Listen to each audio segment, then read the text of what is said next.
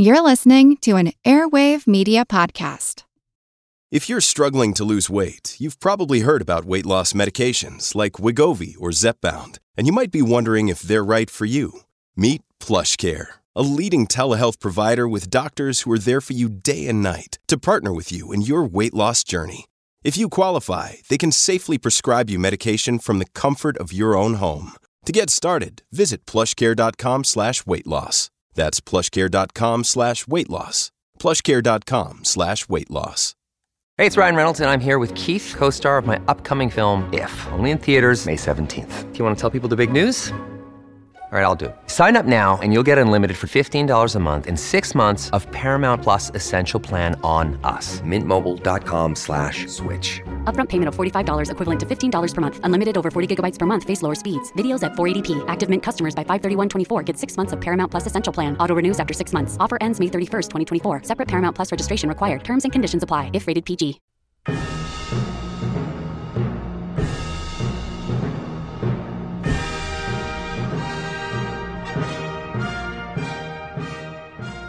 Yes, the Olympics are here.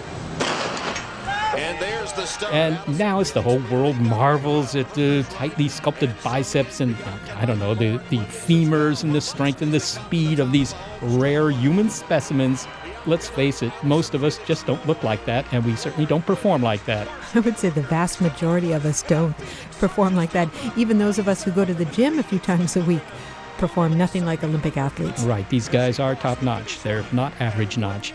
There'll be lots of coverage and ogling during the Olympics about why these people are so graced genetically, or maybe work so hard for their exceptional muscle tone, their endurance, and on top of that got a free trip to London. But let's face it, it's easy to praise the extraordinary. They're on the top of the heap. But what about the rest of us? We're heap too. Hold the elevator. Can you hit 2, please? The lower heap, but heap nonetheless. Just look in the mirror and you'll see maybe not bulging biceps and rippling calves. How many chins is too many? But you will see the culmination of 200,000 years of evolution. So there must be some excellence involved there. Just by being alive and having your genes prancing around the planet, that means you're a winner. Who am I kidding? I look awesome.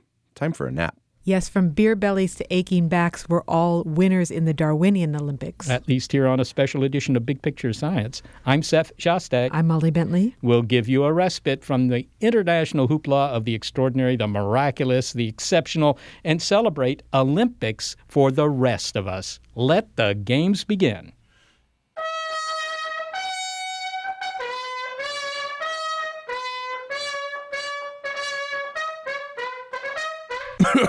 Sorry, I got totally winded.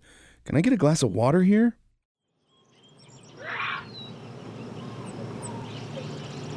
Now, we're not on the savannah anymore, and that's where our bodies became finely tuned. But they're still finely tuned. You may just not appreciate it. To illustrate, let's shift our attention to the body part that's most often neglected during the games, that above the neck. Now, the physical trait that you share with all Olympians is your head. It's not like other animal heads or other hominid heads even, such as that of the Neanderthals. The human head is a remarkable evolutionary achievement. So your face is much smaller than a Neanderthal. Your face is in a different position. You have a chin. A Neanderthal doesn't have a chin. Our brains are different shapes. The way in which we move our heads and stabilize our heads is a little bit different. If you go further down the line to compare us, say, to chimpanzees or other apes or even monkeys, the differences become even more intense and more numerous. Professor of Evolutionary Biology Daniel Lieberman, and we'll hear more from him later. He asks you to consider, for example, what the head has to do so that you can run efficiently.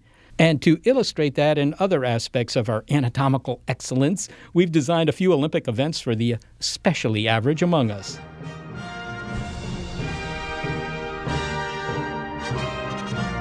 Okay, this seems to be the starting line. I think I'm pretty limber. How about you? Well, I don't know if I'm limber, but I'm ready to go. You notice I've got my running shoes on. Game 1 of the Olympics for the rest of us, Mad Dash for the Phone. Okay, Molly, so this is something we do kind of every day, really. In this event, 2 participants sprint from the office copy room to a cubicle to grab the phone before it goes to voicemail. Look, these things are filled right to the brim there. All while carrying a full cup of coffee. Let's listen. Gary, it looks like you've put some newspapers down here on the ground? Yeah, I've set up a track for you that leads directly to the phone, and once it starts ringing, it's up to you to get to the phone before it goes to voicemail. Okay, why the newspapers? Well, what we're going to do is measure how much of your coffee you spill as you're running to the phone. So if you keep a steady gait, less coffee spilled. All right, well, here we go. We can relate Mine's to this. better coffee, though. Be careful of the corner down there, Mom. Yeah. I got it. Oh, there goes the phone. They've left the copy room. Whoa. Wait. It's a tight race down the hall. Oh, okay, hold on. I got to keep it You in. can't spill more than a cupful. Whoops, a small splash from Molly's cup. Oh, no. Hello? Well, Molly, it looks like you spilled more of your coffee than Seth, but you did get to the phone first. So based on the rules of the Olympics for the rest of us, you win this event and go on to the next round.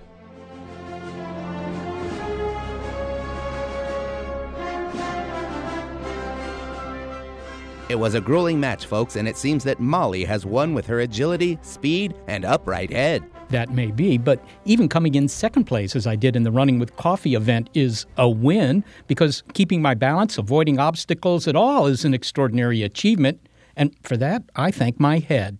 If you think about it, the head is where your sense of balance mostly comes from. So when you're doing something complicated, like, say, a gymnast doing some impressive feat on, say, the parallel bars, watch their heads. Their heads actually stay very still while the body's going through all kinds of amazing gyrations and contortions. We're very, very good at keeping our heads still, partly because it's very important for us to keep a stable gaze. Once we lose gaze stability, then the world becomes extremely disorienting. So it's a major challenge for all mammals, and humans especially.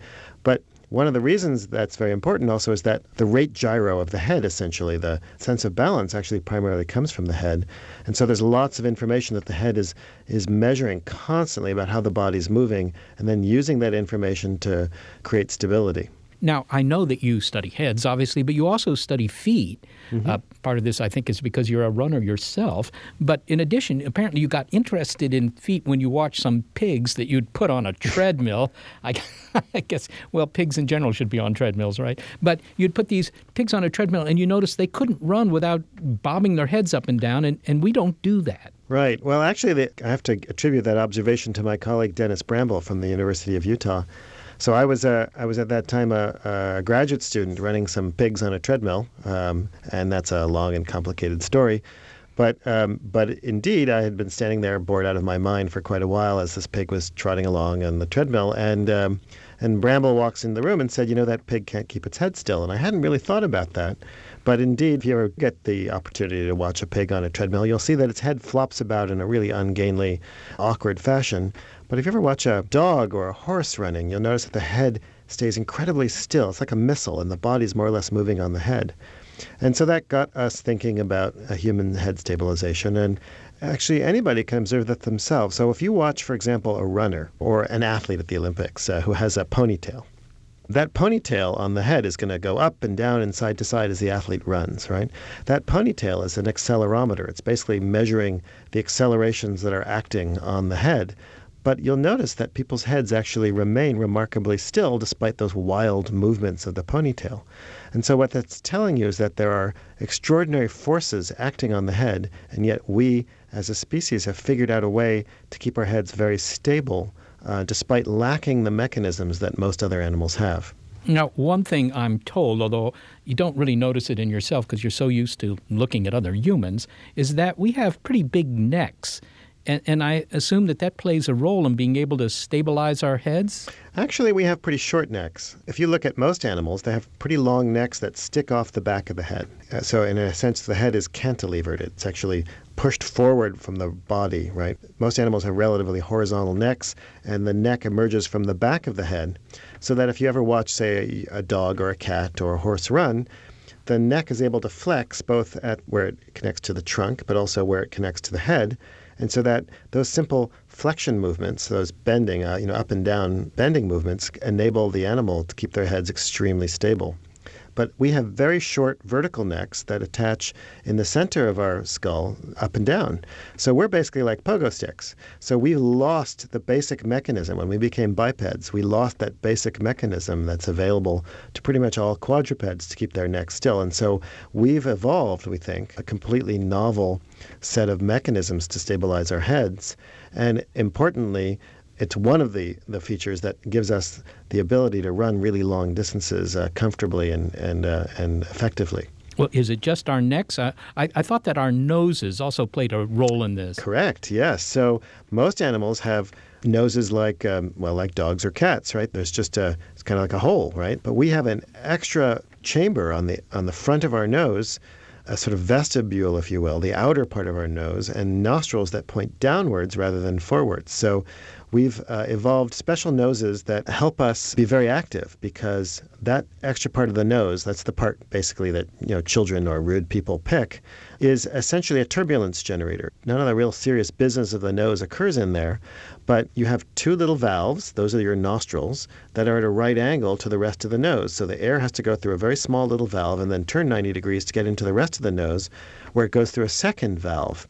And those valves act a bit like the valve on a garden hose. That's called a venturi throat, but it basically causes the air that might be laminar, flowing in a stream, to become very turbulent and flow in vortexes, and that means that the air doesn't rush through the nose as fast as it would if it was going in a straight flow, but it causes the air to slow down as it comes into contact with the mucous membranes in the nose, and that enables us to humidify air as it's coming in, sometimes warm it when it's cold. And it also enables us to capture that moisture on the way out so that we don't dehydrate as rapidly. When people envision what we might become in the course of another couple of 100,000 years of evolution or whatever, they often envision these big-headed, big-brained humans. Does that make sense? I mean, our heads are pretty good. Would a bigger head be better? The most common Hollywood vision of an alien, is the very large-brained creature. But the only way in which natural selection is going to cause larger brains is if a bigger brain were adaptive. And the answer is that that's probably unlikely, because you'd have to show that individuals who had larger brains had a selective advantage over people with smaller brains, and that's clearly not the case now. Furthermore, simply using your brain differently or eating more food, etc., doesn't make your brain bigger. So right at the moment, there doesn't seem to be any selective advantage whatsoever for brains getting bigger. In fact, brains have gotten smaller over the last few thousand years. If you look at skulls from about 10 or 12,000 years ago, on average brain size was a little bit larger than it is today. And brains have shrank over the last few thousand years because bodies have also gotten smaller. So during the Ice Age, people were larger, and that's because it's a thermoregulatory advantage to be a little bit bigger when it's colder. And as the Earth has warmed up, bodies have gotten actually a little bit smaller, and brains, of course, scale with body size. So as our bodies got smaller, our brains have become a little bit smaller too. And there's no evidence whatsoever that people's brains are getting larger now. So I think you can write off those Hollywood fantasies as Hollywood fantasies. Well, it's somewhat disconcerting to think that Ice Age literature really should be better than our contemporary literature because they had bigger brains, but that doesn't mean they were smarter. No, there's actually really no relationship between brain size and intelligence within the species. Well, Dan, we know that a lot of animals on this planet have heads, but what about creatures from another world? Would the aliens have heads? Well, heads evolved hundreds and hundreds of millions of years ago because of all those sensory mechanisms that you just mentioned. Almost all the major functions that go on your head tend to be sensory, right? You've got the eyes, the brain, the ears, the sensory system of balance, taste, smell. And that's because these are outgrowths of the end of the neural tube which formed a brain. And so heads evolved hundreds and hundreds of millions of years ago, we think, because of predators and prey. So if you want to start figuring out how to get dinner, you need to be able to sense that dinner. You need to be able to find that dinner. You need to be able to taste that dinner and decide whether or not you're going to actually eat it. You want to be able to spit it out. You would then, of course, want to be able to chew it so that you can get more energy from that dinner. And if you want to avoid being dinner, you also want to be able to sense that predator, and you want to be able to, keep your head stable as you're swimming away, etc. So heads evolved in order to help organisms eat each other and also avoid being eaten.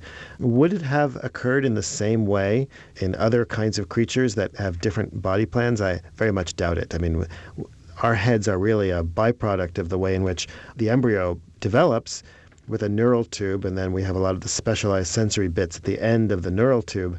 I would imagine it's very unlikely that if life is found on other planets, that their embryos would function in the same ways as ours do. Very interesting.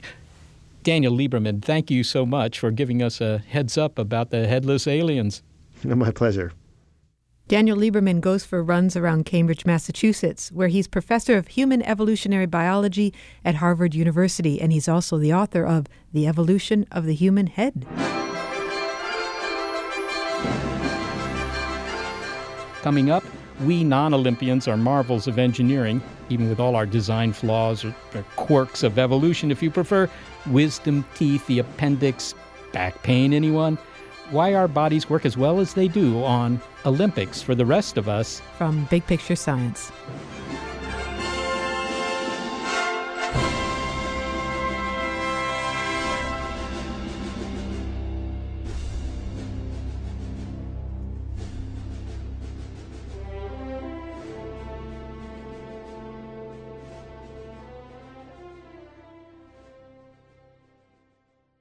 Another day is here, and you're ready for it. What to wear? Check. Breakfast, lunch, and dinner? Check.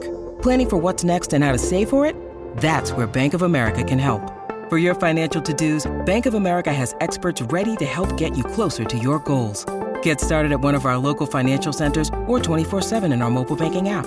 Find a location near you at bankofamerica.com/talktous. What would you like the power to do? Mobile banking requires downloading the app and is only available for select devices. Message and data rates may apply. Bank of America N.A., member FDIC.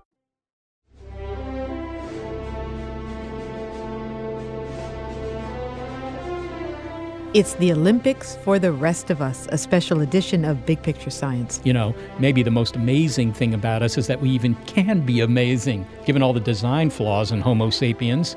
Well, one of the great design flaws is that our air and food travel down the same pipe, until the middle of your throat, that is. Then they split into the esophagus and the trachea. It's not a brilliant engineering scheme, but it seems to work, except in the cases when it doesn't. Remarkable things we do every day: breathe, talk, and eat. And that brings us to Game 2 of the Olympics for the rest of us, whistling while eating. In this event, 2 participants eat a saltine cracker and then whistle the Olympic theme. It's a grueling match, folks. Could get ugly and messy. Let's listen. Okay, Gary and Barb. Hello. Hello. Okay, so you each get a saltine. Now, your job is to eat the saltine, and then the first one to whistle the Olympic theme, or really make any sound at all, wins. You mean whistling sound? Yes. Okay, I think I'm ready. Okay, you ready? I'm ready. Okay, set. Okay, eat the saltine.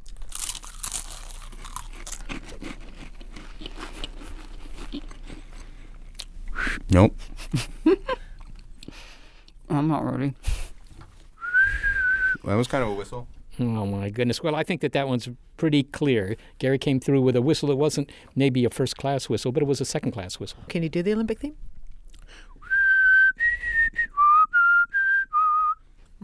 Okay, well done. Well, thank you. We have a winner in the eating and whistling event. Gary goes on to the final game in the Olympics for the rest of us. Amazing. Okay, it's not a great design, moving air and food through the same pipe, and maybe it shouldn't work. But it does, says anatomist Callum Ross. Well, it's one and the same tube for only a very short stretch right at the back of your mouth.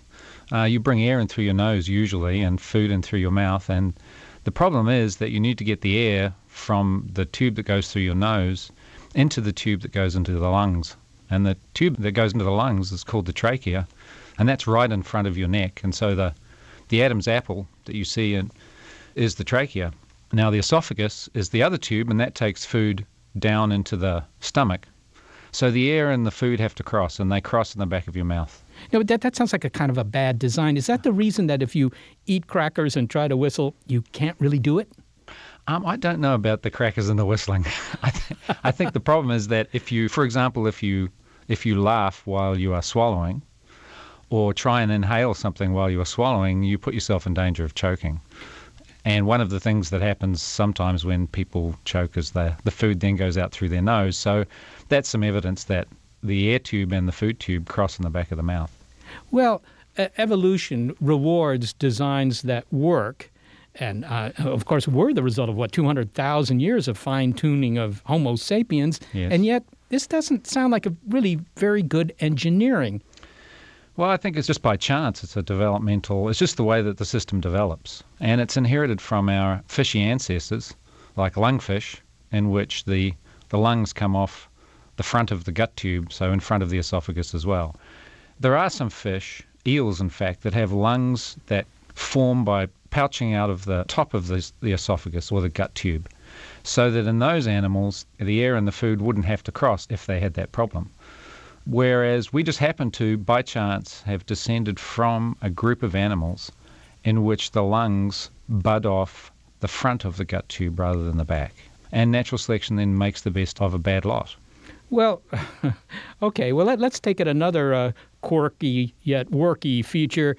We're bipedal. We've spent many thousands of years becoming so, and yet back pain afflicts most of us at some point in our lives. Yes. Why is that? Is that a design flaw?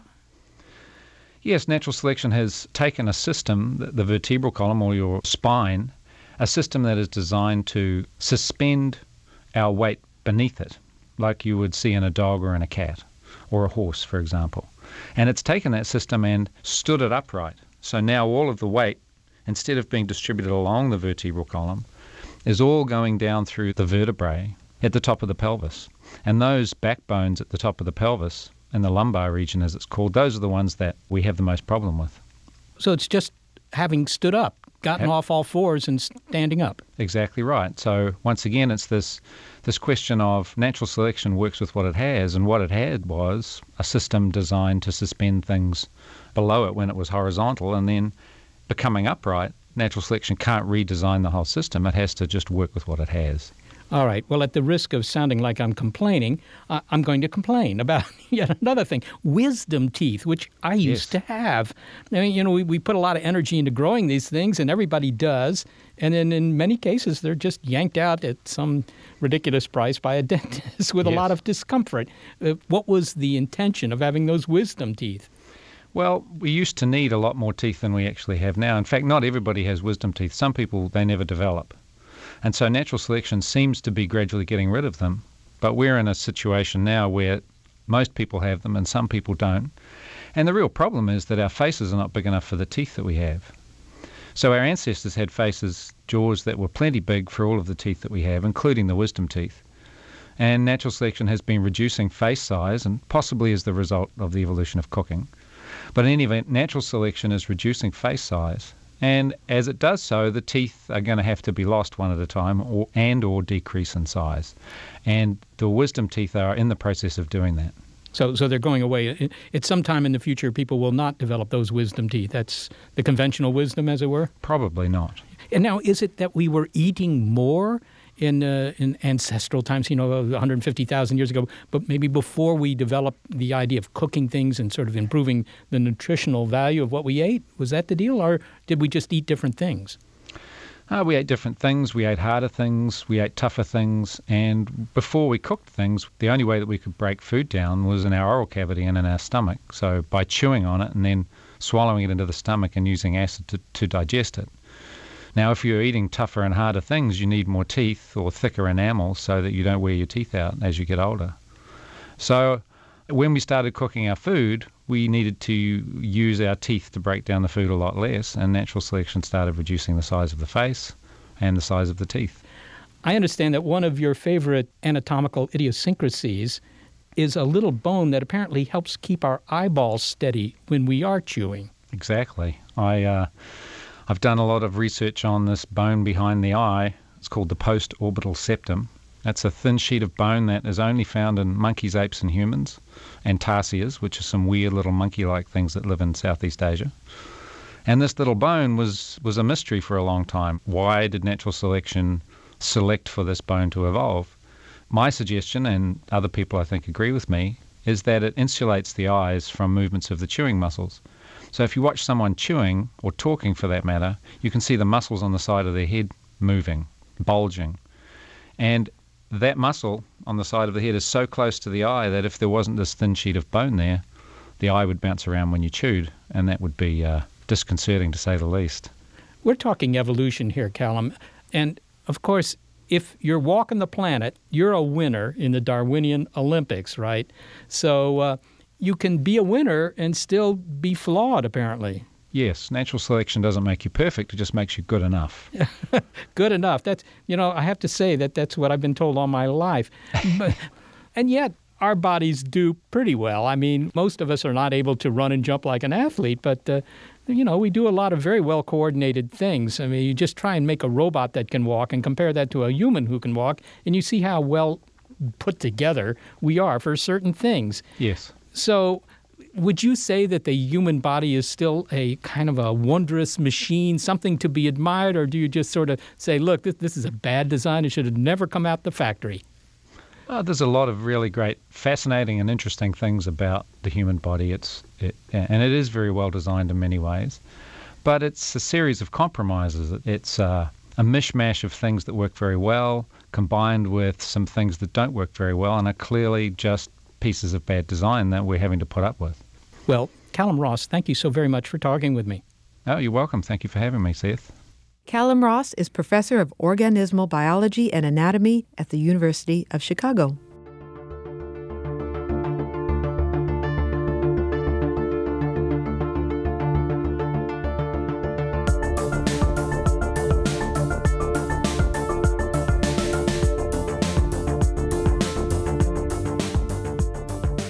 The athletes in London do seem to be able to begin with badly engineered bodies, the result of bottom-up evolution, and nudge them to the pinnacle of athletic achievement. But as Callum Ross says, despite our design flaws, we ordinary middle-of-the-bell curve creatures deal with our environment pretty well, although sometimes the environment conspires against us. The average human body doesn't look the way that it did 100 years ago, even 50 years ago. On average, we're heavier, much heavier. Obesity has been quite rare around the world until the past several decades, and undernutrition and people dying of starvation was a much more significant social problem. In the United States, 2/3 of adults and 1/3 of children are overweight or obese. The condition leads to disease such as type 2 diabetes and overall compromises health. So this is the first generation of American children in the nation's history expected to lead shorter lives than their parents did. Kelly Brownell is a psychologist at Yale and an expert on obesity. Named one of Time magazine's most influential people, he's been tracking the obesity epidemic since it began in the early 1980s. Before that, he says, average body weight was pretty stable, but then a rapid increase began that continues today. Now, people have offered many reasons for the obesity epidemic, but Kelly Brownell puts a changing food environment at the top of the list. I'm about 60 years old now, and when I was a boy, the sugared beverages came in bottles that were 6.5 or 8 ounces big. My high school may have had one beverage machine if it had any. People ate 3 meals a day. There weren't drive-in windows at fast food restaurants. Portion sizes were much smaller than they are now. And that just begins a list of how the factors that show how profoundly the environment has changed. And every one of these factors by itself, large portion sizes, more frequent eating times, higher accessibility to unhealthy foods, drive up food consumption. If you add them all together, it's a massive onslaught against human biology. So it sounds like a couple things are happening. One is the actual content of the food, and the other is the access to the food. So back on the days when we were on the savannah, if we're talking about human biology and what we were adapted for, you probably wouldn't come across a whole pile of deer meat or saber-toothed tiger meat or whatever it might be, and then you could just gorge yourself for the rest of the week. You had to hunt it down, and it was scarce or maybe at times plentiful, but it wasn't just, abundant 24 hours a day. Accessibility to unhealthy food has gone through the roof. In humans living in earlier times in history would have periods of food scarcity and times when food might be abundant. For example, there would be a kill or a harvest. And the humans that survived those conditions were the ones that would eat as much as they could when food was available, store the excess calories as body fat. Those people would survive the next famine, contribute to the gene pool. And what you came away with after many, many generations of this were humans finely tuned to eat a diet that is high in variety, high in calories, and high in survival value. And if we still lived in conditions where food was scarce much of the time, that would be adaptive. Unfortunately, humans have never had to develop mechanisms to protect against overconsumption of food. And presumably, maybe with tens of thousands of more years and more generations, these mechanisms will come in and will adapt to the current food environment. But our biology hasn't caught up with a rapidly changing food environment. And now that food is available everywhere and all the time, it fools our brains and fools the rest of our body's homeostatic mechanisms or regulatory mechanisms that would keep us in balance with nature. And then you've got big problems. And then you add to that the ways these foods are processed, then you've got complete chaos. Now, I wonder if you could give me an example of the kind of food and maybe the portion size that we might have eaten back when the environment and our biology were in balance. In very early days of human history, the diet consisted of whatever people could find or hunt down, and then later what they could grow and cultivate on their own. That diet was profoundly different than what exists today in the diet. There was much more fiber and whole grains in that diet. Of course, there was no such thing as artificial ingredients at the time. There would have been greater intake of fruits and vegetables than people are consuming now. And the meat consumption would have been different. People would have been eating meat that wasn't bred to have a very high level of fat in it. And this profoundly different diet that people consumed back then was in harmony with human biology. The problem with the food supply now is not only is there more of it, but it's processed in ways that fool the body. This is what scientists call ultra-processing of food or hyper-processing of food. And here's an example. If you take the coca leaf in nature, it's mildly reinforcing. It's something that humans won't overdo and consume. But when you process it and you create cocaine, you have a highly addictive substance. When you further process it and you get crack cocaine, then you have something that is even more extremely addictive. So how different is that from taking corn that people might not overeat in nature and you turn it into Cheetos? How different is that than taking wheat and turning it into a Twinkie? How different is that from taking water and turning it into Coca-Cola? And the hyper-processing of foods is done in ways that the body probably just can't recognize and exist in harmony with the environment. It's one of the reasons why we may have rampant obesity. You're also drawing a parallel between the foods that are heavily processed today and drug addiction. And I wonder if you see it as a kind of addiction that our body, our biology, has become addicted to certain foods. There is a growing body of evidence linking consumption of certain foods, particularly those high in sugar, with an addictive process. There are lab studies with animals and there are human brain imaging studies that show that sugar in particular acts on the brain very much like traditional substances of abuse. Now, that doesn't mean that the addictive impact might be as strong as something like heroin or morphine or nicotine, but the addictive process seems to exist anyway. And once this science becomes robust enough, and I believe it is now, it could change the entire discourse about obesity, because then you have to start asking the companies when they knew these products were acting on the brain like they do they intentionally manipulate these, especially in products that they pitch to children? What about selling these products in schools? What about marketing them to children? It really could change things a lot as the science continues to come out, which seems to happen almost by the day now. You know, it's amazing when I see photographs of what a portion size ought to be. If you're going to have French fries, maybe it's 10 or 8 French fries and a piece of chicken that's about the size of a business card or something. Yeah, 8 or 10 French fries is what people might eat in their first bite. much less have as a whole portion.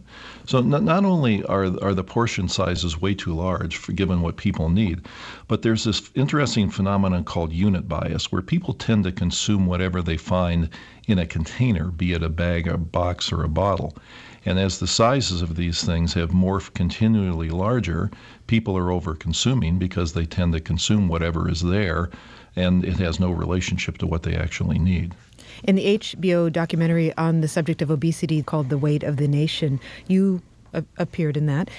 And I believe there was a clerk who was eating broccoli, and a child came into the store and this young boy did not recognize the food that he was eating, and he had to ask what it was. What do you make of that scene? There are some striking stories like that of children basically eating out of containers all of their life. My own university, Yale, has a sustainable food program that's very innovative and wonderful. And one of the nice things they do is invite children from inner city New Haven to come to the farm and learn about some of these foods. And some things as simple as carrots children may not have ever seen or don't recognize that they grow in the ground.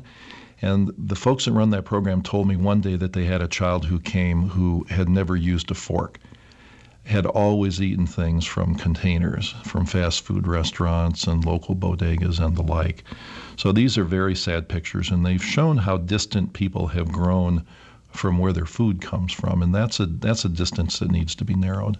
Well, as you mentioned, when we were gathering food ourselves and not just walking into a convenience store, we were also burning a lot of calories at the time. That's just one way in which physical activity has changed. Now, most people are glued to their desk. Children don't play outside as much. I mean, when I was growing up, you were basically set outside as soon as it was warm on a weekend or during the summer, and you played outside all day long. What happens to our bodies when they don't move and they evolve to be quite physically active? As many changes as there have been in the food environment, there have been equal number of changes in the physical activity picture. Physical education has been subtracted out of schools. Just look at the energy-saving devices that we have in our daily lives. When I grew up and you wanted to lower the window in your automobile, you had to turn a crank to do it. Boy, is that a thing of the past. There are electric toothbrushes, electric garage door openers, washing machines. One thing after another like this conspires to save energy, which would be good if we were starving, but since we're not burning a lot of calories that humans used to do. One used to get paid to be physically active. It was called a job. And now most jobs are sedentary, and you've got to go pay somebody to join a health club to be physically active. So the picture has changed around totally, and a cascade of health problems come from this, and obesity is one of them. Well, and finally, everything you said will give us a lot to think about as we watch these Olympians take the stage to do feats of human endurance and strength that are becoming increasingly rare. So that we don't despair too much, I wonder, is there anything hopeful that we can be thinking about as we look at these extraordinary physical specimens? I'm very hopeful because countries around the world are beginning to take the obesity problem quite seriously. People are questioning the marketing practices of the food industry, and there are places around the world considering things as radical as taxes on some of the food. These are all signs of changing times, and as that changes, cultural norms about food will change, so we can focus more on its quality, its impact on the environment, and less on just trying to get as much as we can for every penny we spend. Kelly Brownell, thank you so much for speaking with us. Thank you for having me. Kelly Brownell is a recognized expert in the study of obesity, a psychologist and epidemiologist, and director of the Rudd Center for Food Policy and Obesity at Yale University.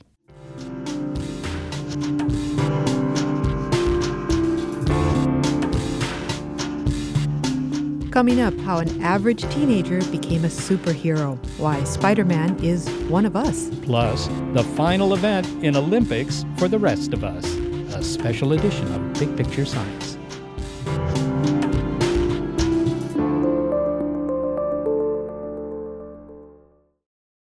Your brain needs support, and new Ollie Brainy Chews are a delightful way to take care of your cognitive health. Made with scientifically backed ingredients like Thai ginger, L-theanine, and caffeine, Brainy Chews support healthy brain function and help you find your focus, stay chill, or get energized. Be kind to your mind and get these nootropic chews at olly.com. That's OLLY.com. These statements have not been evaluated by the Food and Drug Administration. This product is not intended to diagnose, treat, cure, or prevent any disease.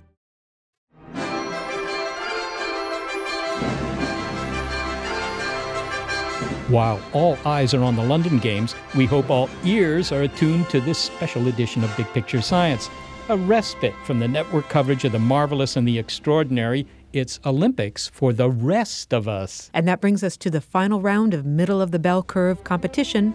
Game 3 and the last game of the Olympics for the rest of us. Grocery bag grab from car. In this event, our two winners from the previous events, Molly and Gary, vie for the gold by trying to lift all 14 grocery bags from the trunks of their car and carry them to the door in just one trip. This I want to see because it's just not possible, folks. Let's listen. Okay, we're here for the third Olympic event for the rest of us. Gary, Molly, you guys ready to go? Indeed. Oh, yeah, I'm ready. All right. Now, what we have in here are 28 bags full of groceries in the trunk of Barbara's car. And Barbara's going to open that up. And when she does, the two of you grab all 14 bags that are assigned to you and take them to that door over there as quickly as you can without dropping anything. Got it? Okay, got it. Got it. All right, Barbara, you're set to go? I'm ready. Do it. The trunk has popped open. All right. There's a mad grab for bags. Bags are slipping from Gary's hand. Oh my goodness. Molly is laughing too hard to perform effectively. Do I have to use the handles? Neither competitor can seem to grasp the handles. Okay. In a wild upset, Molly is ignoring the handles and grabbing bags willy-nilly. Why does Molly get all pillows and sweaters and I get watermelons and bowling balls? And it's a neck-and-neck run to the door. You said to the door, not through the door. Well, I got to say, neither one of the contestants dropped anything. Molly got to the door first, so that makes her the winner. Molly, how do you feel about that? I feel great. My arms are shaking a little bit. I stopped grabbing the handles of the bags and just scooped up the bags, as many as I could, and started to run. Well, it was certainly an impressive performance, and I'm sure they'll play the national anthem. So I get the gold, right? You do get the gold, except that we don't have gold. But we do have, I think it's either yttrium or a candy bar. I'll have a candy bar. Well, Gary, you didn't quite make it second place, though. What was the problem with your performance as you see it? Yeah, what was the problem, Gary? Well, the first few bags I grabbed just seemed to slip right out of my hands, and I just kept grabbing at bags, and it took me twice as long as Molly just to grab all the bags. Do you see yourself doing better next time? Oh, definitely. I've got some new skills in place thanks to this event. All right, we'll be seeing you 4 years from now. Yes, definitely. Or next weekend when we have to go get more groceries. It was a tight race, folks. There may be a minor tear in Gary's rotator cuff and a sprained wrist for Molly, but it seems Molly has won the grocery carry event with her coordination, strength, and, well, I really have no idea what to attribute it to. But Molly wins the gold in the Olympics for the rest of us games. Congratulations to her and to all of the middle of the bell curve athletes who participated today and who participate in such events every day. And that concludes the Olympics for the rest of us games.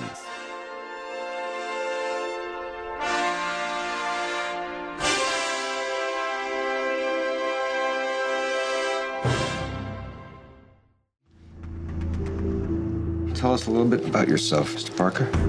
Not much to tell, really. Peter lives with his aunt and uncle. Did you catch that spider guy yet? No, but we will. This guy wears a mask like an outlaw. I think he's trying to do something maybe the police can't. Can't? The film The Amazing Spider-Man is now playing in theaters, and one thing that strikes us about Spider-Man is his averageness. According to media and communication professor Robert Peasley, Spider-Man's alter ego, Peter Parker, is a perfect hero for the Olympic Games. He has extraordinary abilities, yes, but deep down, he's just like us, quite ordinary. You know, he's a teenager. He's got problems. He needs to get a job and keep a girlfriend and pay bills and, you know, live up to his Aunt May's expectations. And, oh, by the way, he's also got, you know, these superpowers and needs to save the world. And I think Peter Parker comes first for that character, and Spider-Man is sort of the thing he has to do, whereas with a lot of the other superheroes, the superheroic character comes first and the alter ego is sort of their cover. One of the things that certainly appealed to me about the film was indeed the interactions of Spider-Man when he wasn't doing his arachnid thing, when he was just interacting like any high school kid would with with his peers there. What are the super abilities that Spider-Man has here? Well, from his spider bite, his super spider bite, he gets sort of superhuman strength, agility. He's got the ability to climb walls without the use of any additional tools, etc.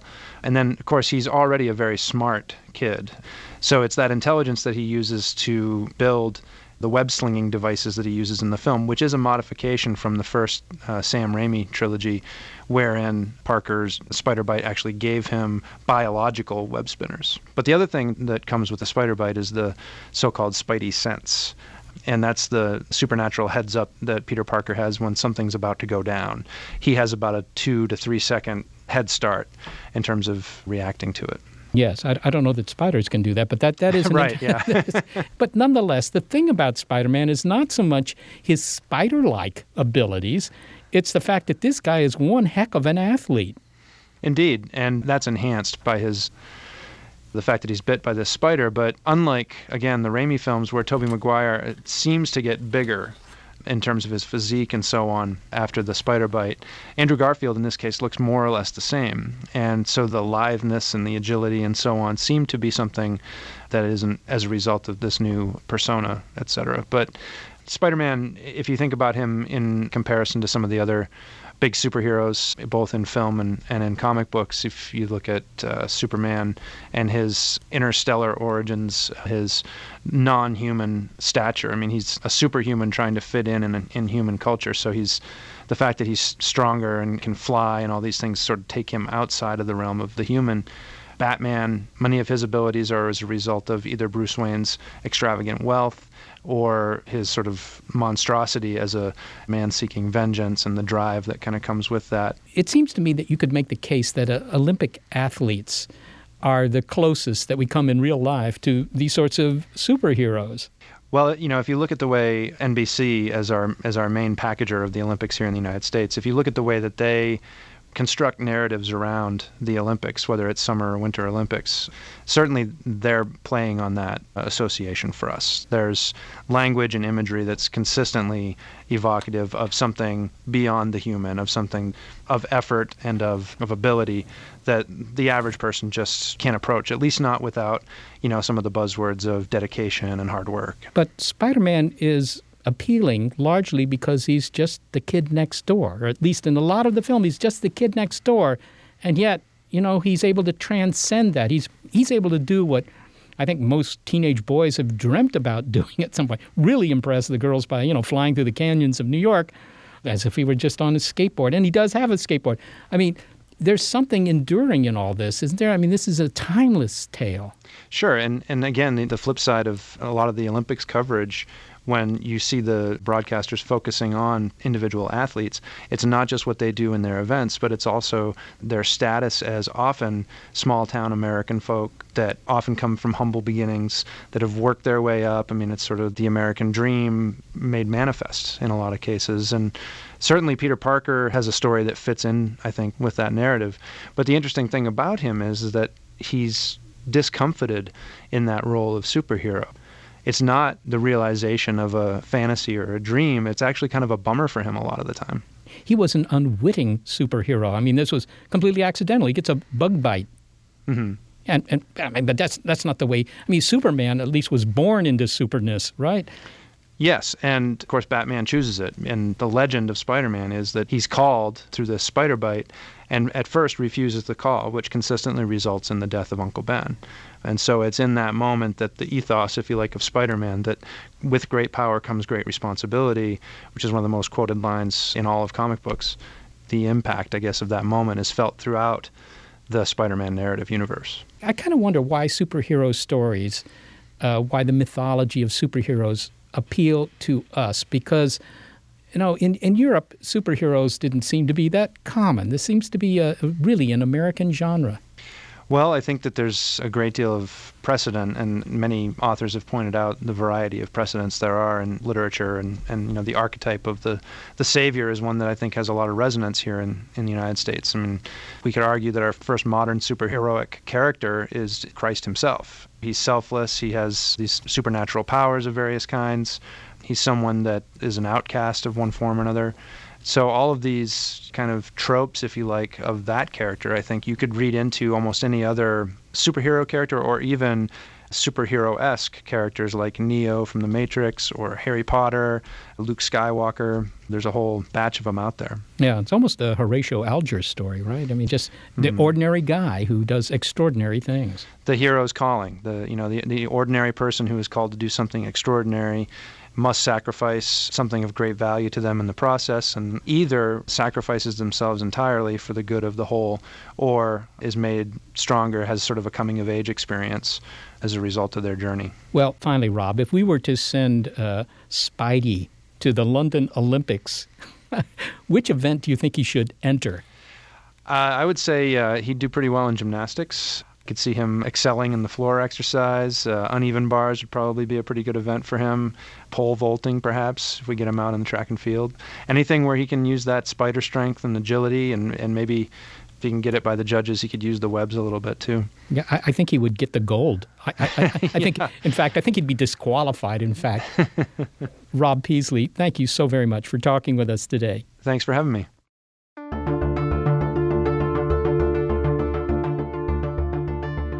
Everyman Robert Peasley is an assistant professor at the College of Media and Communications at Texas Tech University and author of Web Spinning Heroics, critical essays on the history and meaning of Spider-Man. Okay, well, it would be fun to watch Spidey as a gymnast. Yeah, I suppose it would be. I mean, it would be spectacular. Of course, I think it would be disheartening for the other competitors. But, as we've heard, there's no shame in being a middle-of-the-road human, physically at least. Well, Molly, we humans like to berate ourselves as being somehow, inferior because, hawks have better eyesight and cheetahs can run faster, and I suppose bears are stronger than we are. But in fact, our eyesight's better than most animals. We can run faster than most animals. We're certainly smarter than most animals. We live longer than most animals. Just as animals, we're pretty good. Pretty good is the new excellence in the Darwinian Olympics. Yeah, pretty good is, from my point of view, good enough.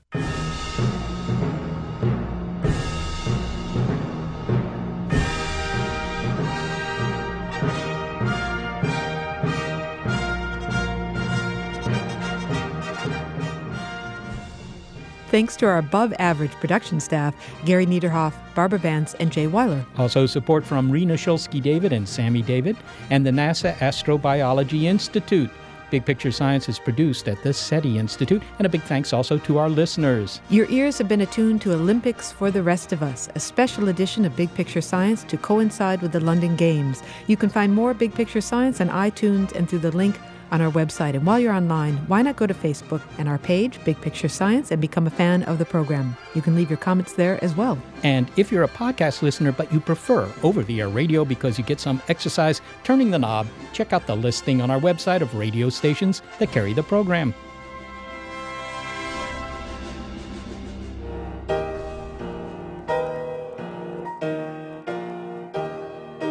Ow, my hands are totally cramped up. Can I get some ibuprofen over here? Sure. Here you go, Gary. Thanks. Tech moves fast. So keep pace with the Daily Crunch podcast from TechCrunch. With new episodes every day, this podcast will give you a quick overview on everything you need and should know about startups, new tech, regulations, and more. Listen to TechCrunch Daily Crunch now, wherever you get your podcasts. That's TechCrunch Daily Crunch, wherever you get your podcasts. Get ready to geek out. The Wired Science Podcast explores all the latest and greatest in science. Everything from strange diseases and biological breakthroughs to interesting tech and mysteries in outer space. Listen to Wired Science today wherever you get your podcasts. That's Wired Science wherever you get your podcasts.